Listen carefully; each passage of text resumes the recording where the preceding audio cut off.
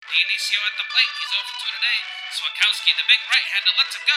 It's right down Broadway. Dionisio lets it fly, and it's raining now. It's time for Rain Delay Theater with Jeremy Dionisio and Jack Swakowski. Hello, everybody. Welcome to another episode of Rain Delay Theater, the show where two bums talk about other bums at baseball games. My name is Jeremy Dionisio. And I'm Jack Swakowski. It's the 1st of December. Man, we're really in the off season here. It's a new low here in December. It's bad. Yeah, it's a vast wasteland of no baseball. Not even much hot stove league action going on right now. No, not really. I think what the owners' meetings are coming up or whatever, though, so that's good. Yes, yeah. Owners' meetings are coming up. In February, pitchers and catchers will report. That's still a long way away. But Yeah, true. It's not March yet, which is when the NCAA tournament happens. This is episode number 64, and the 64 is for the baseball uniform number tournament, which we did earlier this year, and we will not be doing again in 2020. Yeah, we're not going to do a repeat of that. If you remember that episode, we concluded that Babe Ruth was the greatest baseball player of all time. Yes. It took us about two and a half hours to come to that conclusion. It was a double episode. Yep. Yeah. So yeah, we'll maybe we'll do something that leaves a little more to chance, I guess. Or at least maybe roll a dice to pick the winner or something. I don't know. But this week, Jack, we're going to be doing we're reading some baseball card backs. Let me just say, this is not the baseball card episode, okay? We haven't done the baseball card episode yet. This is just a entree into the baseball card episode. So we're going to be reading the backs of the 2001 Topps baseball card set. Yeah, Jeremy. It's like that quote in the movie Jaws where Matt Hooper says, "They caught a shark, not the shark." This is a baseball card episode, right? Not the baseball card episode. Exactly. Which might have to be a double episode, because there's a lot to cover. But and we've been pushing it off. But yeah. So Jack, basically. I got this set, this 2001 set, because Ichiro, I wanted to get the Ichiro rookie card. Yeah. And so I figured, if the set was not that much more than the actual rookie card. Mm-hmm. That's the highlight of this set, the Ichiro rookie card. Yeah. So I just picked up the whole set and I was going through it and I was looking at the backs, and I noticed that some of these backs are completely wacko. Yeah, for those of you who don't look at baseball cards on a consistent basis, for the most part, if guys, sometimes their cards will be filled with stats if they've been, playing for 20 years. But, for the most part, some guy, some lucky guy at Topps will get, or unlucky guy, depending on how you look at it, will get to write 2 or 3 sentences, a little blurb or a summary of the baseball player. Now, sometimes that blurb deals with his season or his career, and sometimes it's a completely wacko random fact about the guy that seems to have no relevance to anything. Yeah, totally. Yeah, it's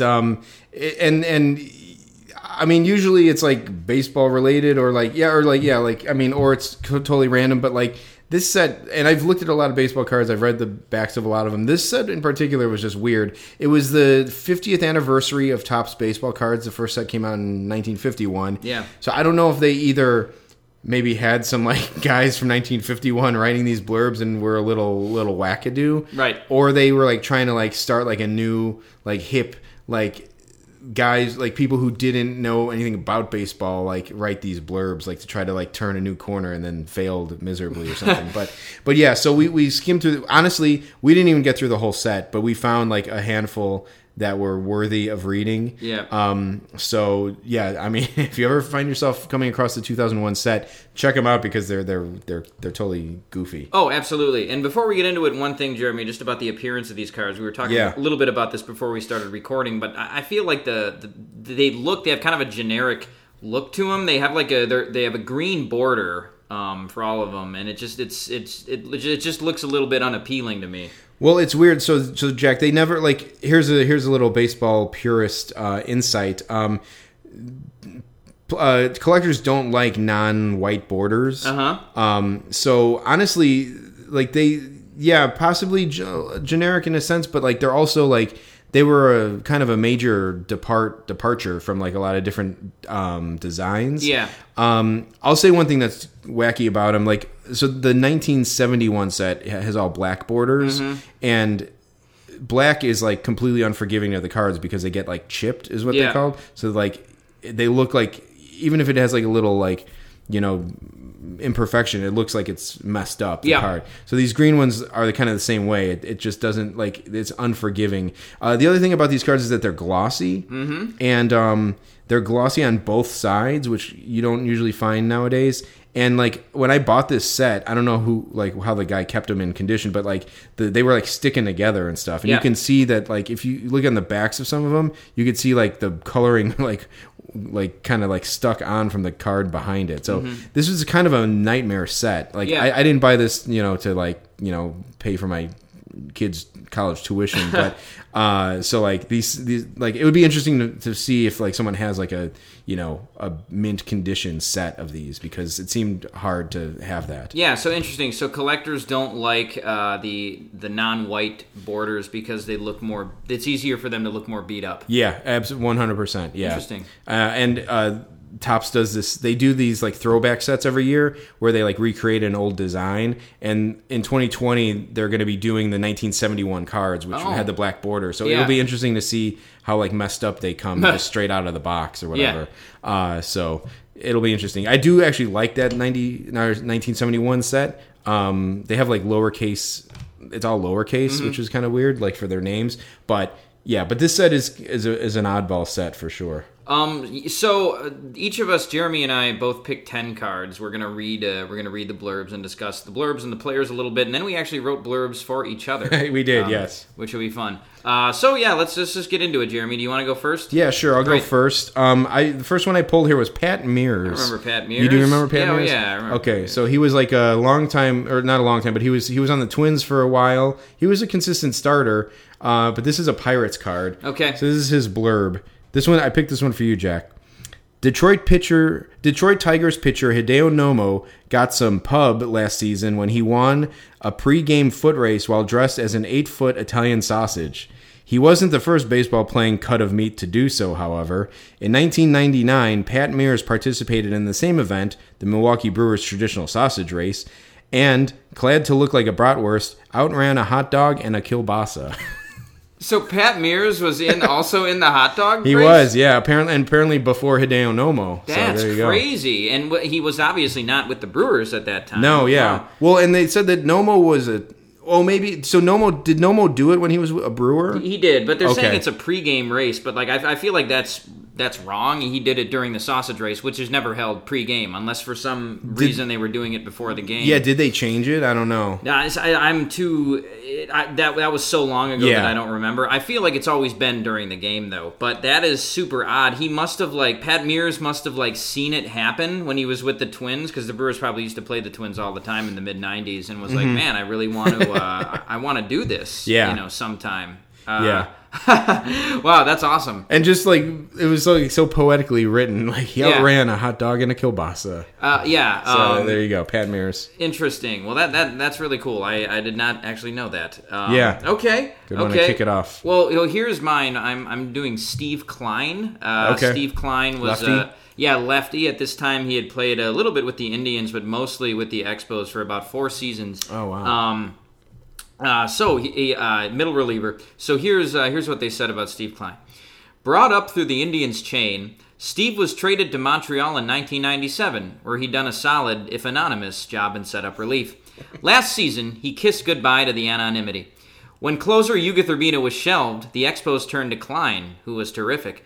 Steve sometimes wears a U.S. Penitentiary t-shirt under his uniform inscribed, "The Big House, Lewisburg." He explains, "My brothers and I work there as guards. You handle real live killers there. You don't worry about a baseball killer." That's funny on several levels. I think the funniest is because he was on a team with a real live baseball killer in Yuga Urbina, who went to jail for murder. That's totally. Like so it's with the wisdom of 19 years to look back on some of these cards and what they say. Yeah. Yes, that's chilling, quite honestly. Yeah. He worked at a penitentiary? Yeah. When? See, I know, like between, like in the off season.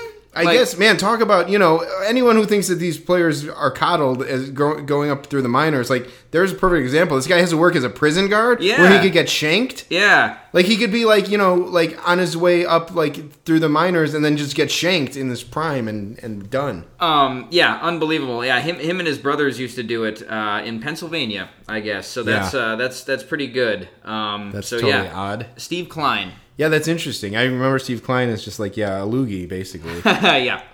Interesting. All right.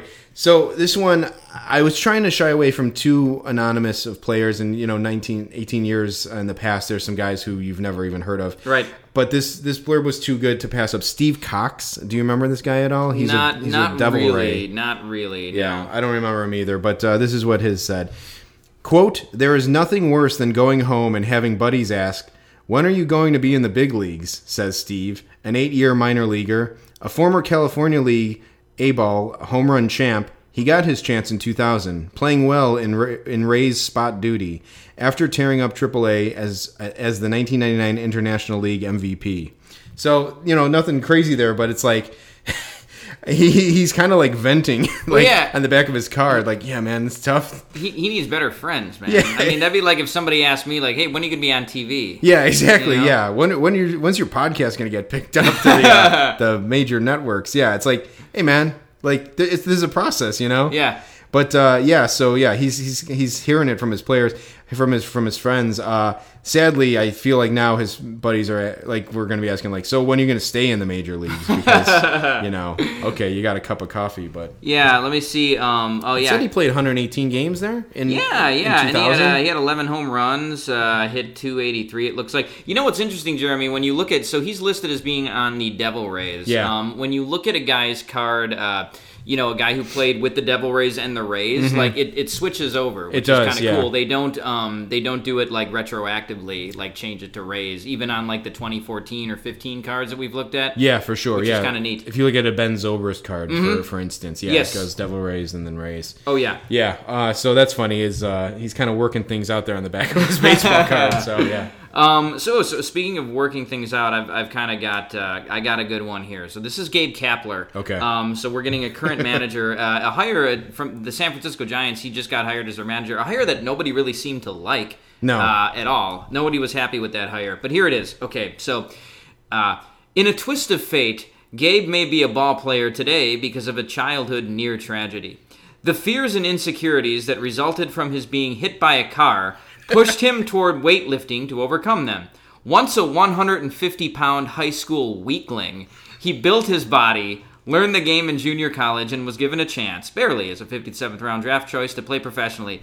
So, Jeremy, a 150-pound weakling? Yeah. Like, I hope that he was like that was like self-described by him, but there's no quotes in there. Yeah, like, right. Yeah. I mean, whoever wrote this, Jeremy, I'm about 150 pounds. Yeah, right. I'm 5'9" and he's 6'2", so I guess that's pretty light for 6'2", but like, sure. Jesus, I think weakling is not really a word we'd use in 2019. It's not really an inclusive word. No, not at all. Also, he got hit by a car. Yeah. It's like he could have been 250 pounds, and like if it doesn't matter how heavy you are if you get hit by a car. So like I don't know. There's some flaws in that rationale. I guess. Yeah. And like I guess it gave him a lot of fears and insecurities. So I guess that all of this made him the man we see today in 2019. Yeah. Apparently. These are totally like emo cards. It's like they're talking about fears, insecurities, like being dogged by your friends. Like it's like they're getting into their feels, as the kids say. That's a good one. All right, so I got a notable guy here, Robin Ventura. In September 1999, Robin met Patricia Morrison, the widow of The Doors lead singer Jim Morrison, inspiring him to make the band's Mojo Rising refrain the Mets' rallying cry in their pennant quest. So, I mean, and I can't help but get images of like Wayne's World 2 when Wayne has those dreams about meeting Jim Morrison like in the desert. Yeah. So he met Jim Morrison's widow, and like he was inspired to say Mojo Rising for his but I mean, how did he implement that? I mean, I wasn't too tuned into like the 2000 Mets. That was the World Series. That was the team. Subway Series year, right? Yeah. But I guess, I mean, like, did they have a walk-off win? And he's like, "We got our mojo rising, boys." And also, Robin Ventura saying this. I was gonna say, where was this fire when he was the White Sox manager? Yeah, exactly. Yeah, couldn't he have run into like the wife of the Imagine Dragons lead singer or something, and like or like I don't know, it's anybody, even Smash Mouth. It's like, hey, come on, guys, we're all stars, like. Yeah, but apparently I get Robin Ventura deeply moved by not only the Doors, but like ancillary people like wives and ex-wives of the Doors members, I guess. So there you go. I've got a music related one too, Jeremy, okay, cool. Ironically. So this is Luis Soho. All right. Kind of just you remember Luis Soho? Yes, I I talked do. about him on the podcast before. Yeah. But he was just kind of a journeyman middle guy. I think he was a middle infielder. Angels, Yankees. Yeah, he was on the Mariners for a little while, Pirates for a year. So in 1997, Luis, along with the Yankees' Bernie Williams on guitar and a 19-piece orchestra, played percussion in a 3-hour jam session of music from Paul Simon's play, The Cape Man.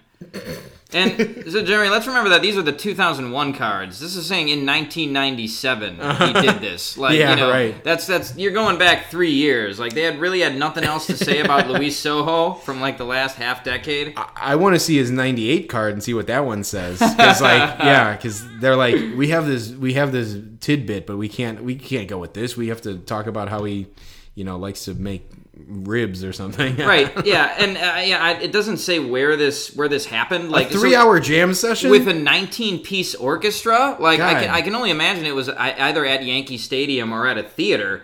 Yeah. But I'm having a hard time figuring out like why this happened and like why Luis Soho. And Bernie Williams was a pretty big deal for the Yankees. But that's like why they safety proof like theater so people can't jump out the window or something, because like after hour 2 of that I would be trying to find any sort of self offing mechanism. Yeah, right. Anyway. And I wonder if Bernie Williams says the same thing. Probably not. They probably had something actually more to say about Bernie Williams. Yeah, maybe, although he loves that guitar, man. Yeah. I think he liked playing guitar more than playing baseball, quite honestly. All right, this one is I read this once and I set it aside. I didn't read it again. I'm just gonna read it now, and it's kind of like a Christopher Nolan-esque, like interwoven, just mind twister. This is Bobby Jones. He was a pitcher for the Mets. Yeah. He's about as unremarkable as his name. Right. But here we go. On May 11th, 1999, the Mets' Robert Joseph Jones, on this card, in parentheses, faced Colorado's Robert Mitchell Jones in the first and last meeting of the 20th century between starting pitchers with identical first and last names. But when M was traded to New York last winter, the coincidence was not unique. In 1962, the original Mets roster included pitchers Robert L. and Robert G. Miller.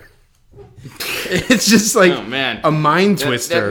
That made my head hurt, Jeremy. Yeah, I mean, like, it's okay. So I guess what they're saying is the Colorado Rockies guy got traded to the Mets, and they were teammates, right? And then in 1962, there were also 2 Robert Millers, I guess. But yeah. It's like a Christopher Nolan like mind twister. That's what I say about that. I always do love when either 2 starting pitchers have the same name, or like a starting pitcher faces a batter and they have the same name. Yeah. There used to be a pitcher named Ryan Braun. Yeah, right. And I don't know if he ever actually faced the Brewers' Ryan Braun. Right. But, you'd think that would have to be going through both of their minds if they were facing off against each other. I was once doing like a mock auction draft on ESPN. Yeah. Like, it was a mock draft. It wasn't even real. It was just a practice for the draft. And like, so in an auction draft, someone like, when it's your turn, you propose a player and then everyone can bid on him.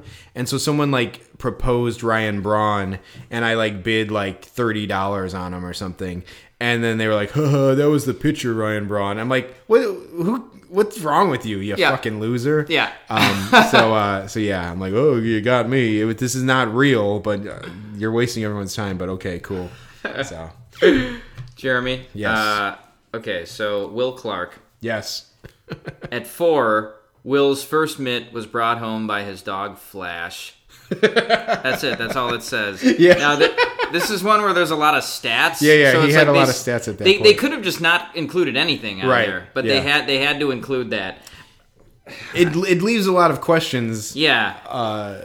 Yeah. It does. I mean, okay. So for starters, like this was obviously somebody's mitt that this dog stole. Yes. You know? Or whether it's another kid's or a store's mitt. Like the Right. dog went into a store, grabbed a mitt, and ran home to Will Clark. Yeah. But yes, yeah. Explain further. Yeah. I have a follow-up question. Yeah. So there's that. I guess at age 4, that seems a little bit young for a kid to have a baseball mitt. I mean, Yeah. you think age 6 or 7, the kid doesn't even know at age 4, he's not even going to know what a baseball mitt is. No.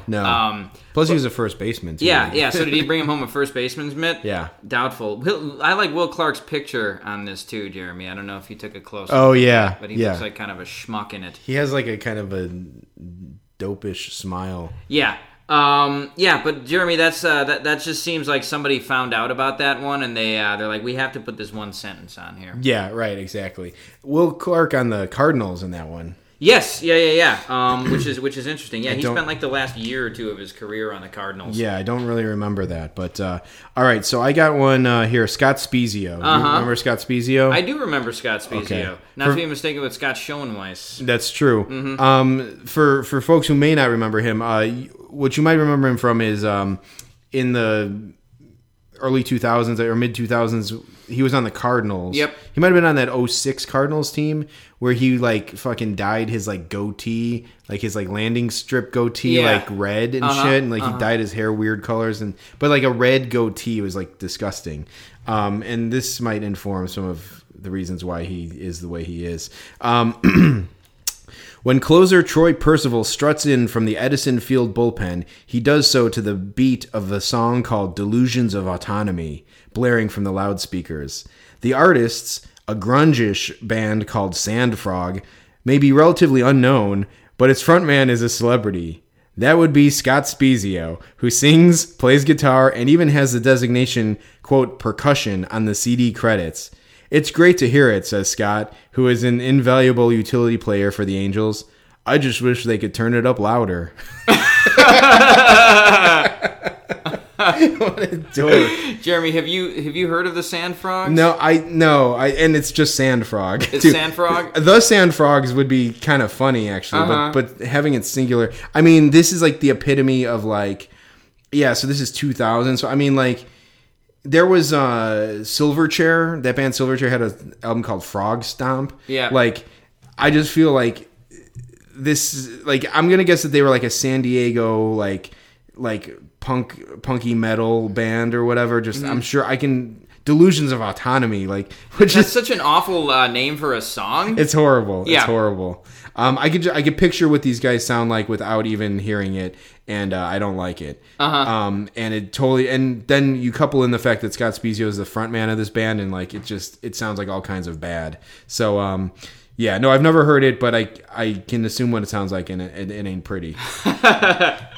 I just wish they could turn it up louder. Troy Percival, he was kind of a flash in the pan too. Yeah. Okay, I got Greg Vaughn here. Okay, that's a good one. Okay. Vaughn's wife, Michelle, competes on a championship level in dressage and won a national amateur event last spring. Greg, however, says of her horses, I won't get on them. They're too big. I'm saying dressage, right? I don't know. That sounds. I think that's that's correct. Yeah. I don't know exactly what that is. I think it's horses like moving their legs in a certain way, or like moving around or something. Okay, sure. I have no equestrian idea. adjacent. Yeah. Yeah, that's weird. I don't know.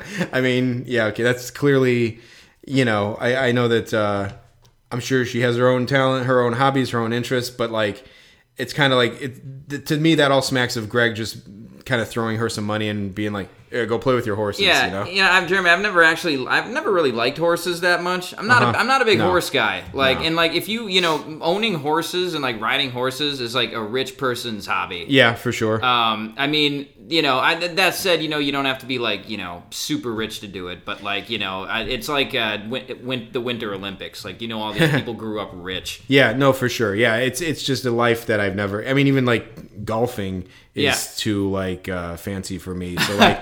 I mean, that's just a whole nother world that I can't even really wrap my head around. So, right. Yeah, never been... I wouldn't even know what to do with a horse. No. And in many ways, I'm like Greg Vaughn. You're like Greg Vaughn, right. Here you go, honey. Just, I hope the wife doesn't get into horseback riding. I think I don't know if I've told this story on the podcast, but I think that I think Greg Vaughn threw me a ball when I was a little kid. Oh, really? At Brewer Spring Training. Yeah. Interesting. I think I was like 4 years old. I don't remember it. But I guess Greg Vaughn asked my parents, like, he's like, can he catch? And then he threw the ball over the fence to me. Probably didn't catch it, but I don't know. Maybe my dad got it. But sure. So Greg Vaughn did do that. He used to be one of my favorite players on the Brewers. That's cool. Until he got traded for Mark Newfield. Oh yeah. That was Greg Vaughn. Okay. All right. All right. I got one from Manny Alexander. I remember Manny Alexander. Yeah. This is post Cubs Manny Alexander. I kind of remember that he was a Cub. Okay. But this is what I got for him. Manny, who has 10 brothers, is used to competition. But why did it have to come from Cal Ripken Jr.? Once considered Ripken's successor, he just never got the chance as Cal played and played. Alexander did have one moment of trivia glory, however, becoming in 1996 the first Bird, other than Ripken, to start at shortstop in 14 years. Wow. Okay. There's just a lot of like words in here that are unnecessary. Yeah. This is like the anti-Will Clark blurb. Right. Like, okay, he's got 10. Honestly, the blurb should have just been like he had 10 brothers. Yeah. But basically, what struck me about this one is that it kind of highlights his lack of breaking through, like his lack of accomplishment in his career, basically. Right. I'm actually that brings up a good point, Jeremy. A lot of these will start off with something. Yeah. Like him having 10 brothers, and then they'll become about something completely different. Yeah. Where it's like you try to see the connection to the first thing, but it just ends up seeming like a non sequitur. Yeah. No. Totally. Yeah. It's like, okay, he's got 10 brothers, so he knew competition. He's connected to Cal Ripken, There was one that I was reading. I didn't pick this one out, but they're like, Joe, a big fan of punk music, pitched 83 games for the Red Sox this year. It's like, well, why you're putting it. I guess it's interesting to know that he likes that type of music. But right. Whatever. That one, did they capitalize the word bird? Yes, they nice. did. They okay. did. Yes, that's strange. Yeah, that's another one because like. I know that the Orioles are birds, but like no one. It's not like everyone is going like, "Hey, who's your favorite bird player?" Oh, Cal Ripken for sure. Oh yeah, of course. That must have been when they moved Ripken to third base, maybe? I guess did he snap the streak by sitting though? Yeah, he did, and I'm trying to think if he snapped the streak in '96 because it says he started in '96, right? Is that okay? Yeah. In 1996, the first Bird other than Ripken to start at shortstop. Interesting. Manny Alexander, the way to kind of trump up his, as you said, lack of accomplishment. Yeah. Jeremy, this is another Expos. I feel like maybe the Expos, I wonder how they assign these cards. If it's one guy writing all of them, or they assign one guy to a group of teams, whatever. But so this is another Expos one that's pretty good. This is Hideki Irabu. Oh, nice. Irabu, he of Irabu Mania. The fat toad, as George Steinbrenner called him. Okay, so this is so here's Hideki Irabu. I'm always drawn to shiny objects, Hideki has said when discussing his favorite things. A scalpel is probably not what he had in mind. Last May, he went under the knife to repair his knee, missing 6 early weeks in the new phase of his career as an Expo. The injury took him away from the game he came to love as a child in Japan. His father worshipped the game, and most days would, as dads do in America, take his son to a park to play catch. It paid off, as Irabu eventually became credited with being the first Japanese pitcher to throw 95 miles per hour in a professional game. Jesus Christ, man, that's a long... That's like giving the guys a life story here. I was going to say, that's a 2-part blurb. Yeah. But the first part, like, a scalpel is probably not what he had in mind. Like, Jesus. That's like some Freddy Krueger shit. Yeah. Where it's like he knows that the guy likes shiny stuff. He's like, hey, Hideki, you like scalpels? Is scalpels shiny enough for you? And then he like slices his throat or something. Oh man. That's pretty good. What a way to turn his words against him on that one. He did call him a fat toad. He did. Yeah. He certainly did. Yes. Yeah, there you go. All right, I have Sean Green here. Ooh, Sean Green. I love Sean. I always love Sean Green. Dodgers slugger Sean Green. This is another. Okay, I'm glad I put these two together. I didn't even realize it. There is no more accommodating, level-headed star in sports than Sean. A kid who hung out at Angels games in the mid-'80s hunting autographs, he remembers the impression Cal Ripken Jr. made on him when the Orioles star signed every item for every fan for an hour after a game. Quote, he's really kind of a people person, says Green's father, Ira. He's very sensitive to people's feelings. Well, you get a couple things in here, Jeremy. Yeah. First, once again, we're talking about feelings here, yes. So it's very emo. Second, was 2001, was that Cal Ripken's last year in the major leagues, or was it 2000? It could be. He's number one in the set. Okay. Yeah, I feel like maybe they're kind of going out of their way to mention Cal Ripken a lot. Yeah. So maybe he either has like an inside guy at Topps. At Topps, yeah. Or, somebody loves him. But like, man, And so Sean Green's father, is he talking about Sean Green, or is he talking about Cal Ripken Jr.? Well, that's the thing. It's like, I was going to make the joke that, like, I was going to make that same joke, but in reading it again, it really is kind of unclear who he's talking about. Yeah. And also, how did Sean Green's dad get a quote on the back of his card? Half the card is about Cal Ripken anyway, then the other half is a quote from his dad. So it's like, I mean, I guess he's saying nice things about Sean Green, I guess, but right. Again, just like a weird, like, missing the target basically on Sean Green. Yeah. He's really kind of a people person. He's very sensitive to people's feelings. Yeah. I hope my dad would never say that about me. That's lame. It is lame. It's nice, but it's also like, hey, Dad, I'm a baseball player. Like, I have a reputation to uphold. Right. I think, and then all of that, the lead that is buried in all of this is that Sean Green was an autograph freak. Like, we met at Beloit. Right. He would hunting autographs at Angels games. Sure. So there you go. Well, so yeah, let's not, next time we make fun of those guys, we could be making fun of the next Sean Green. That's true. Not okay. Likely, though. Okay, C.J. Nitkowski, pitcher, left-handed pitcher. With this year, he's with the Tigers for this season. Okay. CJ has one of the more unique hobbies in the majors. He maintains his own webpage on the internet, cjbaseball.com, where he interacts with fans and provides them a unique perspective into the major leagues. The purpose of this page is to give baseball fans an inside look at baseball from a view they don't often see, the player's perspective, Nitkowski writes in his mission statement. He launched the site in 1997 when he was in the minors. So this is one of those ones that seems funny to me just because the internet was still like kind of a new thing in 2001. Yeah, totally. And like a baseball player having a website was like, he was probably like the only baseball player with a website. Yeah, for sure. Now they all have Twitter handles, and I mean, Kevin Pillar is making up nicknames for himself, #AutoCatch. Which is just disgusting. Yeah, so this was just kind of funny because, I wonder if CJBaseball.com still exists. Ooh, that's a good question. Yeah. I know that he's on, like, MLB. He's been on MLB Network and stuff. Look at that. CJBaseball.com since 1997. Yeah, interesting. Wow. Okay, it's not really loading. There's something that's not loading there, but... Yeah. Okay. So I'm sorry that I pulled this up before I said it because I was gonna say that website probably looked like crap back in 2000. It was just like the worst like GeoCities like website looking thing. This is a WordPress site now.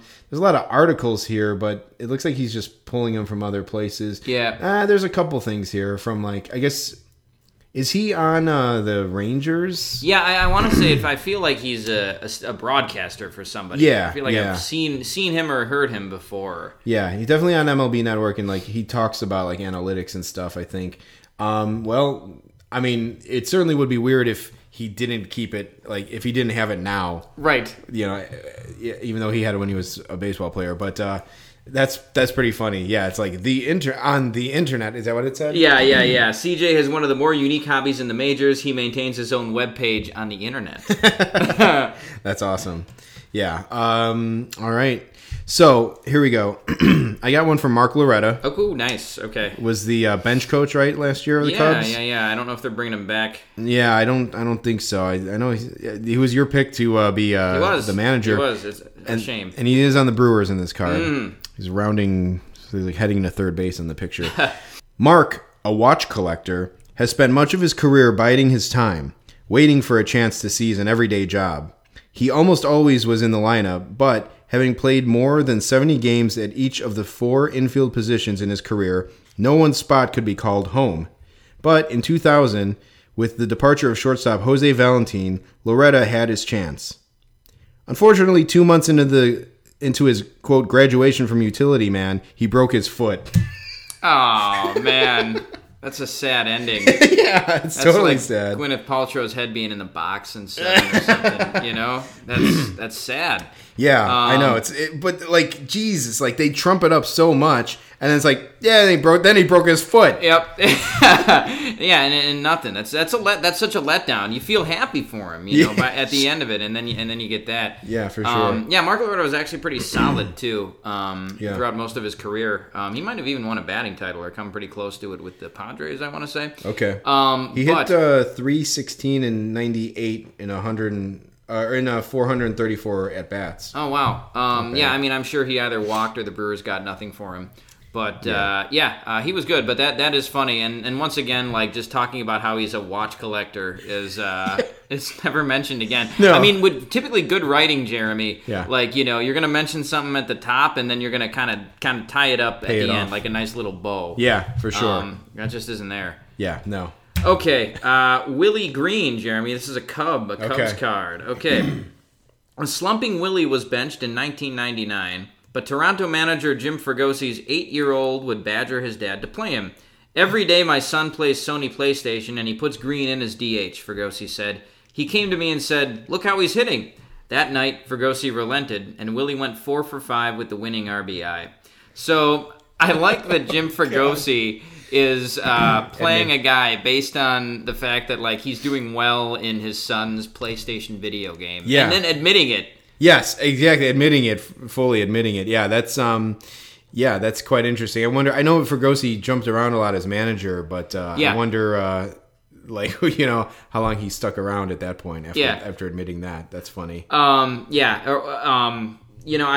was gonna say, like, I wonder if he's like upset that they put that on this card, but he obviously said it to either somebody from Topps or like the newspapers picked it up, and this is just in here. Yeah, for sure. That's pretty funny.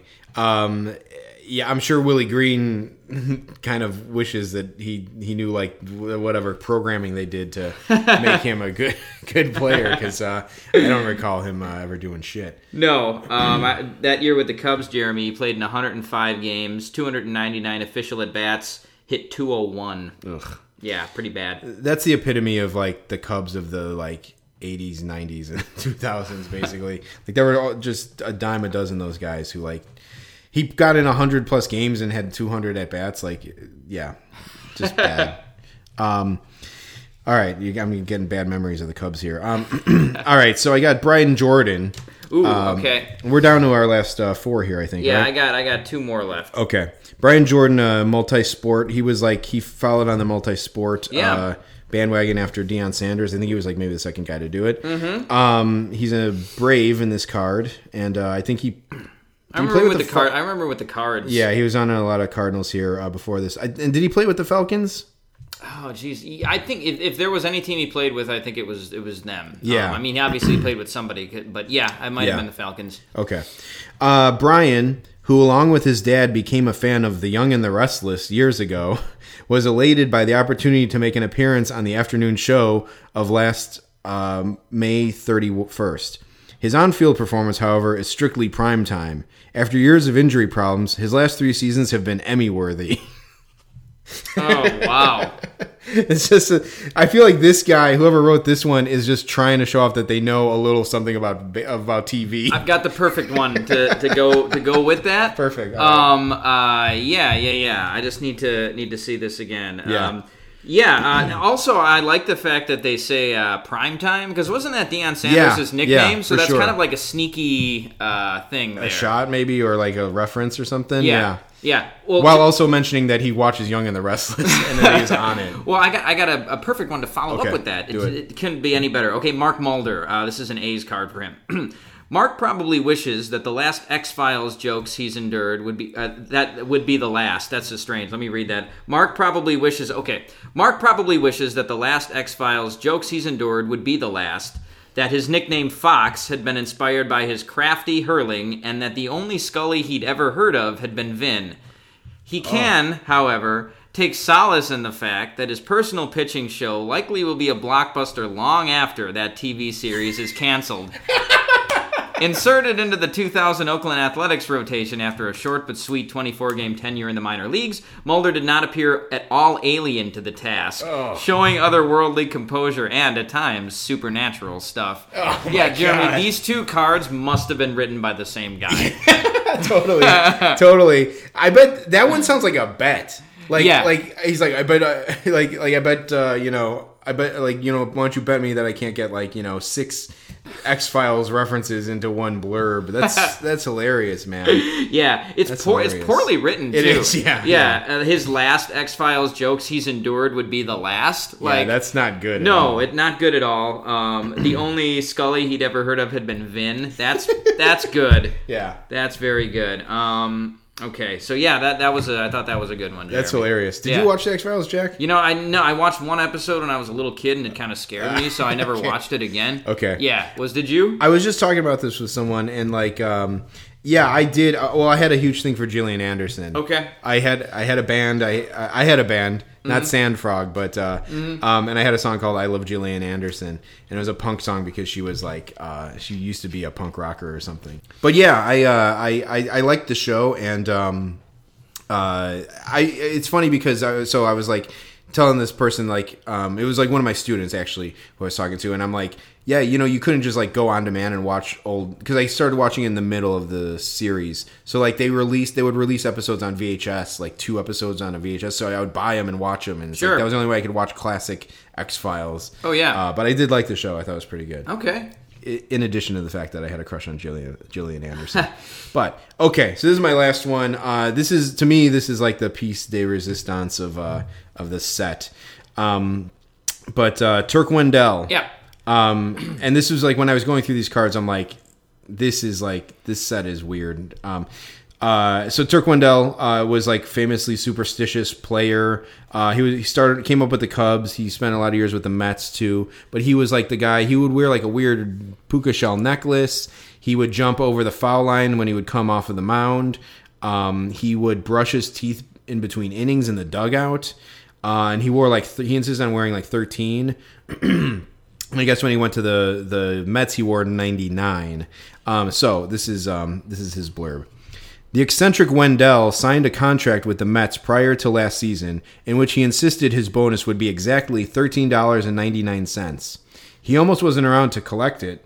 In January 2000, he spent a night stranded in the Rocky Mountains, enduring temps of 10 degrees below zero, huddling near a campfire with no sleeping bag. So there you go. He almost died, and he almost didn't collect. Also, it's he almost wasn't around to collect it. Collect what? The $13.99 bonus? But yeah, basically he just so you know, he almost died in the Rocky Mountains. Well, also that signing bonus is laughable. Yeah, guys are getting millions of dollars worth of signing bonuses. He wants this to be $13.99. He insisted it would be exactly $13.99. Jesus, man, you couldn't buy a large pizza for that much money.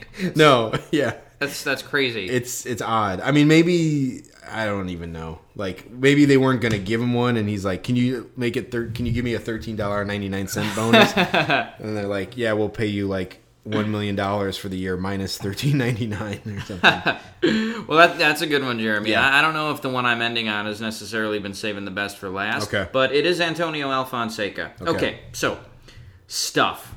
Plenty of pitchers have plenty of it, but only a precious few ever learn to convert it into success. Antonio always had plenty of stuff, but little in his minor league record portended what he would become. He had a losing record in rookie ball. It took him until his 5th season to reach even the high A classification. He had various arm problems, and his career ERA in the farms is .423. Suddenly in 1999, Alfonseca blossomed as a big-time closer, and in 2000, he was even better. His stuff? A boring fastball in the high 90s, a hard, lively slider, and a sneaky changeup. Jesus Christ, man. That's like, it should have started with Call Me Ishmael. Yeah, right, exactly. Like, this is the long... So that's the thing, Jeremy. The ones, because I have the complete 2015 set. The blurbs on there aren't that long. They're limited to like 2 or 3 sentences. As most are, honestly. Yeah, Jesus. This one was like probably... it was like an entire paragraph long. Yeah, that's hilarious. Oh, my God. It's like, this one I'm going to really stretch out and really, move around in this blurb here. That's really funny. Jesus. Jeremy, I wonder who writes these for Topps, and like if that's their full-time job all the year round is to write these. No, I mean, academically speaking, I would guess that maybe it's like some sort of like ad company, writes ad copy or something. Sure. Like they hired them to write these, and they pulled it from like media guides or something. Yeah. Like I know that like sometimes they give like fun facts, but like some of these are weird, like that I wouldn't that I wouldn't think that a team would go through the trouble of putting it in the media guide. Right. But I don't know, maybe I don't know. Maybe they want to write about Steve Klein being a prison guard or whatever. But anyway, all right, so to wrap things up, we wrote blurbs about each other. Okay, Jack. okay.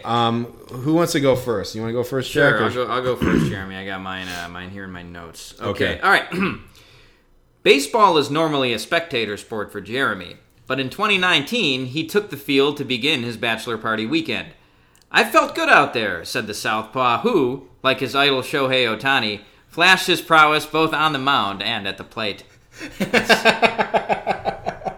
Thank you. Would you say my idol? Yeah, your idol.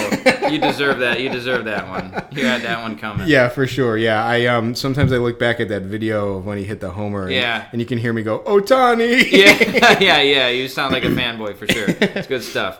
All right, Jack. Well, here's one good turn deserves another, I guess. Okay. Jack, a native of New Berlin, Wisconsin, whose major attraction is an indoor trampoline park.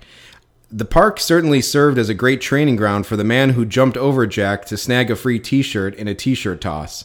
Swakowski was stepped on and missed the entire 1996 season.